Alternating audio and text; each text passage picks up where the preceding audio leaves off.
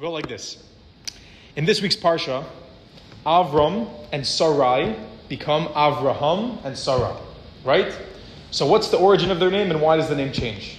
So you have Avram, means the father of Aram, right? That was the land where he came from, that was his nation, that was his people. I realize now I could basically make up anything and no one's going to correct me anymore. This is very strange. This is a weird feeling. This is a weird feeling. Like sometimes I look and I'm like, I look at a movie instinctively to see why is that there's no. So father of Aram. I know it's Avamon Goyim. What? Avamon Goyim. Avamon Goyim. No, that's what it changes to. It changes. Avraham becomes Avamon Goyim, exactly, which means he goes from being just the father of his little group around him, his community, and then he becomes the father of all the nations of the world. Sarai means my princess. Sarah means the princess, which is the same exact transformation. She was my princess, she was her little community, and then she became universal. So Rav Kook comes along and says, he brings in Talmud Maseches Brachos, Daf Yud Gimel Amud Aleph. It says over there that this whole part over here, this whole idea, but it continues and says that if you call Avram, then you are transgressing a commandment in the Torah. But if you call Sarah, Sarai, it's not a problem. So the question is, why is one considered over on something? Why is it you can't call Avram, but if you call Sarai, then it's not a problem? So he says a very interesting idea. He says Avraham, he represented a philosophical ideal.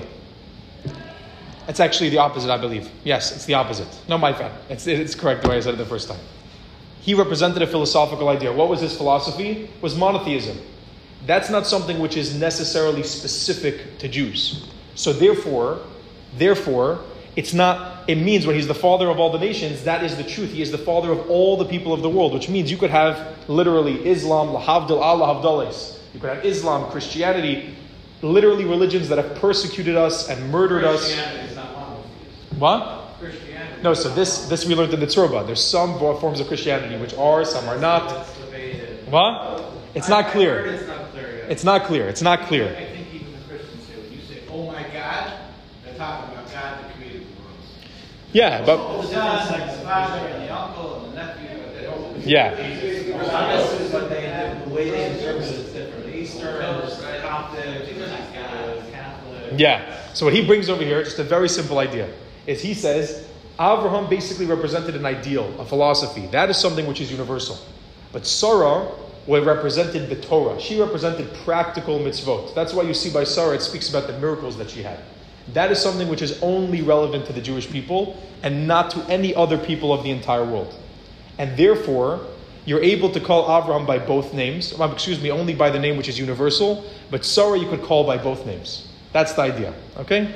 Then we continue into a fascinating idea, which I'm sure everyone saw the announcement, which I think made people in Israel feel really vindicated and excited, that said, meaning sadly the reality, that Jews being here, saw the announcement from Israel, which said if there's a Jew anywhere in the world, and then on the bottom they added, in certain places. But generally speaking, Jews outside of Israel either should be careful to hide their Israeli identity or their Jewish identity, or both if you're Israeli Jewish. You didn't see that announcement? Yes. Yes. It was right before Shabbat. Right? So the way it sounded, the way the headline looked, on just basic, superficial, the way it looked, was basically anywhere. And then on the bottom, apparently someone corrected me and told me that it did specify, okay, if you're next to Dagestan or whatever that place is where the airport was overrun, you probably shouldn't be walking around with your yarmulke and tzitzis in Dagestan. But the way the announcement was announced was basically anywhere. You know? Who made the announcement? This was from the Israeli Ministry of... Foreign Ministry. The Foreign Ministry, yeah. Like the State Department of Israel. The State Department of Israel announced this, right? So the question is then, very simple question. It's very practical to right now, as well as coming out in this time. This is not from the Parsha. What is the case in exactly this situation? What do we say? Should the Jews in Paris or England or in New York, or if you're on an Ivy League campus, should they walk around and hide their Judaism as best they can? What? Pikuach nefesh, right? Might be pikuach nefesh. Should they walk around and hide their Judaism? Or should they say, no, we're proud Jews and no one's going to tell us what to do. And if they want to go and terrorize us, we're not going to give in to their terrorism. We're going to walk around and be proud Jews. What do you do? Practical question. Someone's on, I'm not even talking about, it's very sad reality. We're talking about this on Capitol Hill right now. Yeah, we're not talking about Uganda. We're talking about Cornell. We're talking about Colombia. But What? if it is, like, if you know that there's going to be people Okay, so let's look. So there's one. I mean, even if it's suspicion, the war's going to cause you great anxiety. So there's an episode. So I'm not a posek. I'm not a posek, so I'm not going to paskin because I feel like this is a paskining question, and I think each scenario is different. Like Dagestan, there's no question. Meaning, if you're walking around Dagestan, you shouldn't be in Dagestan. But if you're on Columbia or Harvard or Cornell or one of these campuses, what do you do?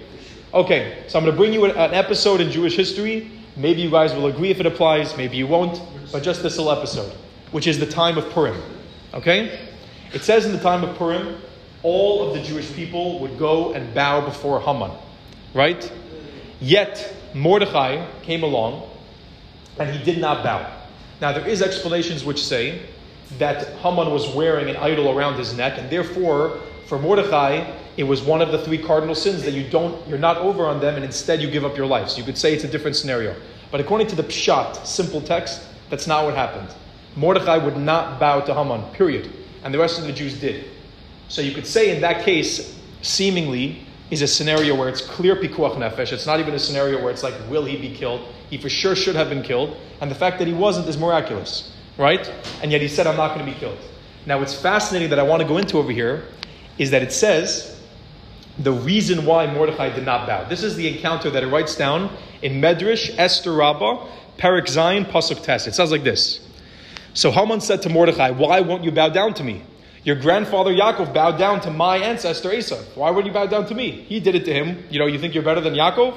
So he said to him, my grandfather Binyamin, as Mordechai was a descendant of specifically Shevet Binyamin, was not yet born when Yaakov bowed down to Esau. I am Hashem's nobleman. For all the other tribes were born in exile, but my grandfather was born in Eretz Yisrael. So what does it say over here? In addition, in the Megillah, that's from a Medrash. In the Megillah it says, Mordechai describes him in Perek Beis, Pasuk Vav. It says, Asher Hagla miYerushalayim, which means he was the Jew that was exiled from Jerusalem. Which means it identifies him, his identity was attached to Eretz Yisrael. And what it brings out over here is basically saying that what was the secret ingredient that made Mordechai a Jew that did not bow and made all the other Jews bow? It was not that he was Mordechai a tzaddik. It wasn't because he was the most righteous man in the land. It's because he was an Eretz Yisrael Jew. Some Jews can live in exile, they can live in Galus, in Galut, but that doesn't mean that they're Galuti. It doesn't mean that their life has to be an exile life.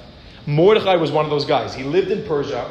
He was steeped in physical reality of Galus all around him, but he was not drowning in it. He was not under the laws and effects of Galus. He rose above. And why was that?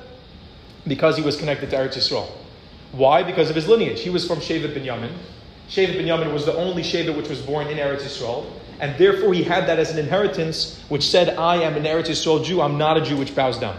And frankly, the reason why I read this and I thought, wow, such a mind-blowing. Sometimes you read something, I think this was written, all this put together a few years ago. And right now you look in the world and you see that reality happening in front of you. I have not been to America since the war started. But since the war started, what I've seen around here in Israel, and I could be honest, I've been very much in the Ir Yamin bubble, so I haven't been, to all the places. I went a little bit to some bases, to this area, that area, but I don't live there. In Israel, I don't feel a certain feeling of depression or of being fear. Instead, in Israel, you feel passion. You feel like warriors. You feel almost like this is like a Sparta atmosphere of like everybody's like, we're going to war, right? Every time I look at an article, and I'm not putting them down, I'm not bashing them, I'm not saying we're better. Every time I look at an article or a picture coming from America, I see people crying. Everyone's standing and crying. And I'm not putting that down as anything, but it's a different mentality. When you're in Israel, there's less of a fear, it's more of an action, it's more of a strength, right? If you're outside of Eretz Yisrael, you do feel very vulnerable. Because all of a sudden, it's a terrible reality, but all of a sudden you look around the streets and you think to yourself, wow, I am surrounded by a bunch of non-Jews. These are not my people that are here. All of a sudden this comes out, who knows what crazy lunatic. This guy can walk by in the street, God forbid. Over here in Israel, you walk around, it's like, okay, fine, you could be whatever label you want to put on. You could say Haredi, Chiloni, Dati, Leumi, Dati, I don't know what all the exact things are, but we're all on the same team at the end of the day. We argue, we bicker, but we don't ever lose it on each other to that extent. And it's something which I think you see as a practical reality today, that at the end of the day, we're not Americans, we're not South Africans, we're not British, we're not Canadians, we're Jews that are connected to Eretz Yisrael. That is our core identity. And that's what makes us strong. That's the secret to our strength. When we're not connected to our homeland, we're not connected to Eretz Yisrael, we lose that and we become under the thumb of the nations of the world. Now, to end off with these stories. What's the answer to wearing a kippah in America? What? What is the answer to wearing a kippah? So, seemingly from that episode of Mordechai, when Mordechai had to bow down to Haman and it was a clear case of he stood up for him, it would seem to me that, especially in America, I would imagine, where it's not 100% pikuach nefesh. I don't know the percentage, I don't know how you would posek, paskin. I would imagine that you should walk around as a proud Jew. Because in continuation, which actually reminded me of what I wanted to continue, is that you see a second episode by Purim, which is fascinating. In a way, more fascinating. Because Mordechai is famous, everybody knows Mordechai. But Esther went into the palace, and she was told to hide her Judaism. And we know from different little encounters that she went to extreme lengths to hide her Judaism. Which means she didn't tell anyone she was Jewish, obviously.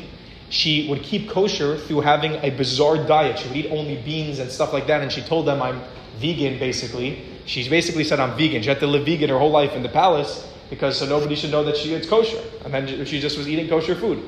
She even had, it says, 7 handmaids. So that none of the other handmaids would know her routine. So that the handmaid she had on Shabbat didn't know she was acting differently than on the rest of the days of the week. And that was her personal request, that she wanted 7 different ones. So she went to crazy lengths to be able to hide her identity as being Jewish. I thought Ahasuerus said, don't worry about yourself when he decreed to kill. What? That was at the end. That was at the end after she already had come out as being Jewish. She said, I'm Jewish, and stood up for it. Right. So on the one hand, but listen how fascinating this is. On the one hand, we see, okay, she hides her Jewish identity, which makes you think to yourself, okay, you got to survive, hide your identity, fine. But then, when her nation was threatened, and it was on the line, and she had to go out and take the risk, she took the risk. She came and she confronted Ahasuerus and she said, I'm Jewish, this decree of Haman is against my people, and we got to annul the decree. And she stood up and she fought for it, and she revealed herself and took that risk with her own life on the line. How did you connect that to Abraham, Sarai, How am I connecting this all together? It's a good question. You didn't? I'm sorry. Not connected, no. The first part is from Rav Kook, from the Parsha. Is the number 137? What? Connected with the number? No. The first part, no connection. But I'll tell you, no. I tell you, We were trying to give VIP treatment. no. I didn't. When I thought of it, when I wrote it, the first part is a little piece of the Parsha from Rav Kook. The second part I wanted to bring because of that headline really bothered me. So I thought to myself, what do we got to do now? If they put out this headline, all of a sudden we're going to run around the streets and be hiding. Meaning right now you want to fly to New York, you have to put on a baseball cap and tuck in your tzitzis in New York. Like, As if that they don't know that. yeah, as if. You're not hiding that beard. I could do a little, God forbid, I could look a little Arab. That's the sad reality. No, so here is the connection. Now that you mentioned it, there's a tremendous connection. Okay. Now that you mentioned it, okay? This is a Baich Svara, okay? This is the connection. The beginning, what we spoke about, is how Avram and Sarah, they became leaders of their own people, of their community, and then they became leaders of the world, right? Then we're talking about, in the second part, of a question is if to hide your Jewish identity or not. The third thing we're going to talk about is the stories of Chesed. So you could say, what does becoming the leaders of the world, having your life threatened for being Jewish, and Chesed have anything to do with each other? They have one common theme with each other. We as Jewish people, if we are in touch with our identity, do not work by the natural law. That's the reality. If we ever thought we did, and you could hear this from I forgot which prime minister it was, Ben Gurion or someone like that, where he said, does Israel need miracles or rely on miracles? He said something along the lines of, if you don't believe in miracles, like this is not, the whole Israel is a miracle. You're not a realist. What? If you don't believe in miracles, you're not a realist. If you don't believe in miracles, you're not a realist. That's a line from, doesn't matter how religious you are. Everyone knows the Jewish people are a miracle, right? So the first part, starting off with being the leaders of the world, that's the key answer to the second two questions. The first one answers the second two. If you tap into the fact that you're a descendant of Abraham, Yitzchak, and Yaakov, and that's who you are, and you're Hashem's chosen nation, and you're the nation that Hashem promised would be like the stars in the sand, then you have no question when it comes to should you hide your Jewish identity. You absolutely should not hide your Jewish identity. Because right now, the world is, who do we go by? Who we this? And when you walk in the street and you're a proud Jew and you're strong, you're causing an effect today more than ever. People are noticing. Because people look out on the street and they're like, there's a Jew. And the Hamas-Israel conflict, how is he acting? Is he acting like a mensch? He's looking like a normal guy? Did he say hi to me? Did he say good morning? Right now, that's when we're called upon to be proud Jews and to bring our message strong to the world. So that's the way to me that they're connected, is that the first one answers the second one. And then the stories about being kind, the second and third are connected to me from the beginning. The stories about being kind is that is our identity. That is who we are. One of the key parts that it keeps bringing out, if you see in the last Torah portions, is always speaks about chesed and kindness. That's Avram, that was like his go-to, right? Always kind, always having guests, always doing the right thing in that aspect. And therefore, to me, that's you see the thread of thought over there? So I want to share with you a story. I want to share with you a story. This is a story about chesed. There's a guy who's a comedian named Mendy Pellin. You ever heard of Mendy Pellin? He's a comedian, a Jewish comedian. You've heard of him? No. British guy? No. He's a firm comedian. Mendy Pellin, this story I saw on H.com. Mendy Pellin is a Chabad comedian. Okay? Which means not in the Chabad world. I don't think he's big in the Chabad world. He does like kid stuff and stuff like that. Whatever, funny guy. Doesn't matter who he is for this story. In Chabad, there's a custom that when you go to a wedding, when they read the Rebbe's letter, for blessing for a wedding under the chuppah, and everybody's supposed to stand up, right? So this time, he was in a wheelchair. And he was very, very embarrassed about being in a wheelchair. He broke his leg or something like that. He was very uncomfortable about it. He felt handicapped. So he was very careful that before he got to this wedding, and every step along the way, he was wondering how he could basically, like maybe he'll limp, maybe he'll walk around like this. He didn't want to show the fact that he was in a wheelchair. Everything goes smoothly. He's limping around. He goes from place to place. No one notices that he's at all hurt or anything. And whatever. Comes to the time where they say they're going to read the Rebbe's letter. And they say, could you stand up? Everyone has to stand up for the Rebbe's letter. He has to stand up on his legs fully. So then obviously it would be apparent. So he didn't want to stand. And all of a sudden everyone stands up. If you ever saw this happen by the wedding, everyone stands up. And he's sitting smack in the front row. And he's not getting up. So everyone starts nooing. You know, when you noo, and it's new, what are you doing? Huh? Everyone starts nooing. The guy standing next to him, his name was Akiva Romanov. He's a shliach in Ukraine. And he looks to his side and he sees Mendy Pellin sitting. And he thinks that something is obviously off. So he sits down. And they both sit there and everyone's doing, but he sits down. So now later on, they're not like, oh, whatever. They see this other rabbi sitting next to him, was a very well-respected rabbi from Ukraine sitting down. And all of a sudden it was like, okay, maybe there was some reason they sat and whatever. So it's like, and then I'll tell you another story. In Lakewood, there was a guy who was going around, he was asking for money for a wedding. For a kala that couldn't afford to get married, she needed to buy a kala that couldn't afford to get married. And this guy starts going around knocking door to door to ask people for money. So he goes to this woman, and he knocks on her door, and she says, yes, for sure, she'll get her money, she'll get her cash. She goes to her room, she looks for the money, everything, and she says, oh, I don't have the cash, I just don't have it on me right now, I would love to give you. She doesn't have it. So he leaves and he moves to the next house. Then after a few houses, somebody tells him to go to the yeshiva. Some of the guys over there will give you, so he goes to the yeshiva. All of a sudden, half an hour later, this woman shows up at the yeshiva out of breath, holding $20 cash. And she says, oh, I found in my drawer and this and that, and gives it to him. What's the story? She went and she looked, she found money, and she goes chasing after this guy like a lunatic. So what's the connection of all these different things? Right now, in the world, we are being challenged as Jews. By every single news station, by every single celebrity. I've even seen there's some teens that are very famous. Today, anybody could be famous. As long as you go viral enough with a few videos, they're famous and they start asking celebrities. Everyone has an opinion on the Jewish people right now. Everyone's talking about their opinion on the Jewish people right now. Everyone. The key right now, if you're not a soldier, and if you're not on the front lines, if you're not doing that kind of work, is to be unapologetically proud Jews. Unequivocally proud Jews. Which means, for example, when it comes to Gaza, we're going in and doing what we need to do. There's no apologies. There's no, oh, we're so sad, we're tail between our legs, we have to do it, and this and that, and how many did we kill, and how many did you kill, and what's the numbers, and what's the score. We're strong, and we're proud, and we're confident in what we are, and who we are, and therefore we get it done. And that's the idea that we need to realize and we need to be strong about. You see this from the story of Purim. You see this from the story in this week's Parsha where Avram and Sarah are the princess and the Av, the father of all the nations of the world. When we have that mentality clear and strong by us, then we have no doubts. When we start being apologetic and we start being shameful and we start hiding our identity, then we have a big, big problem. Violet Tov.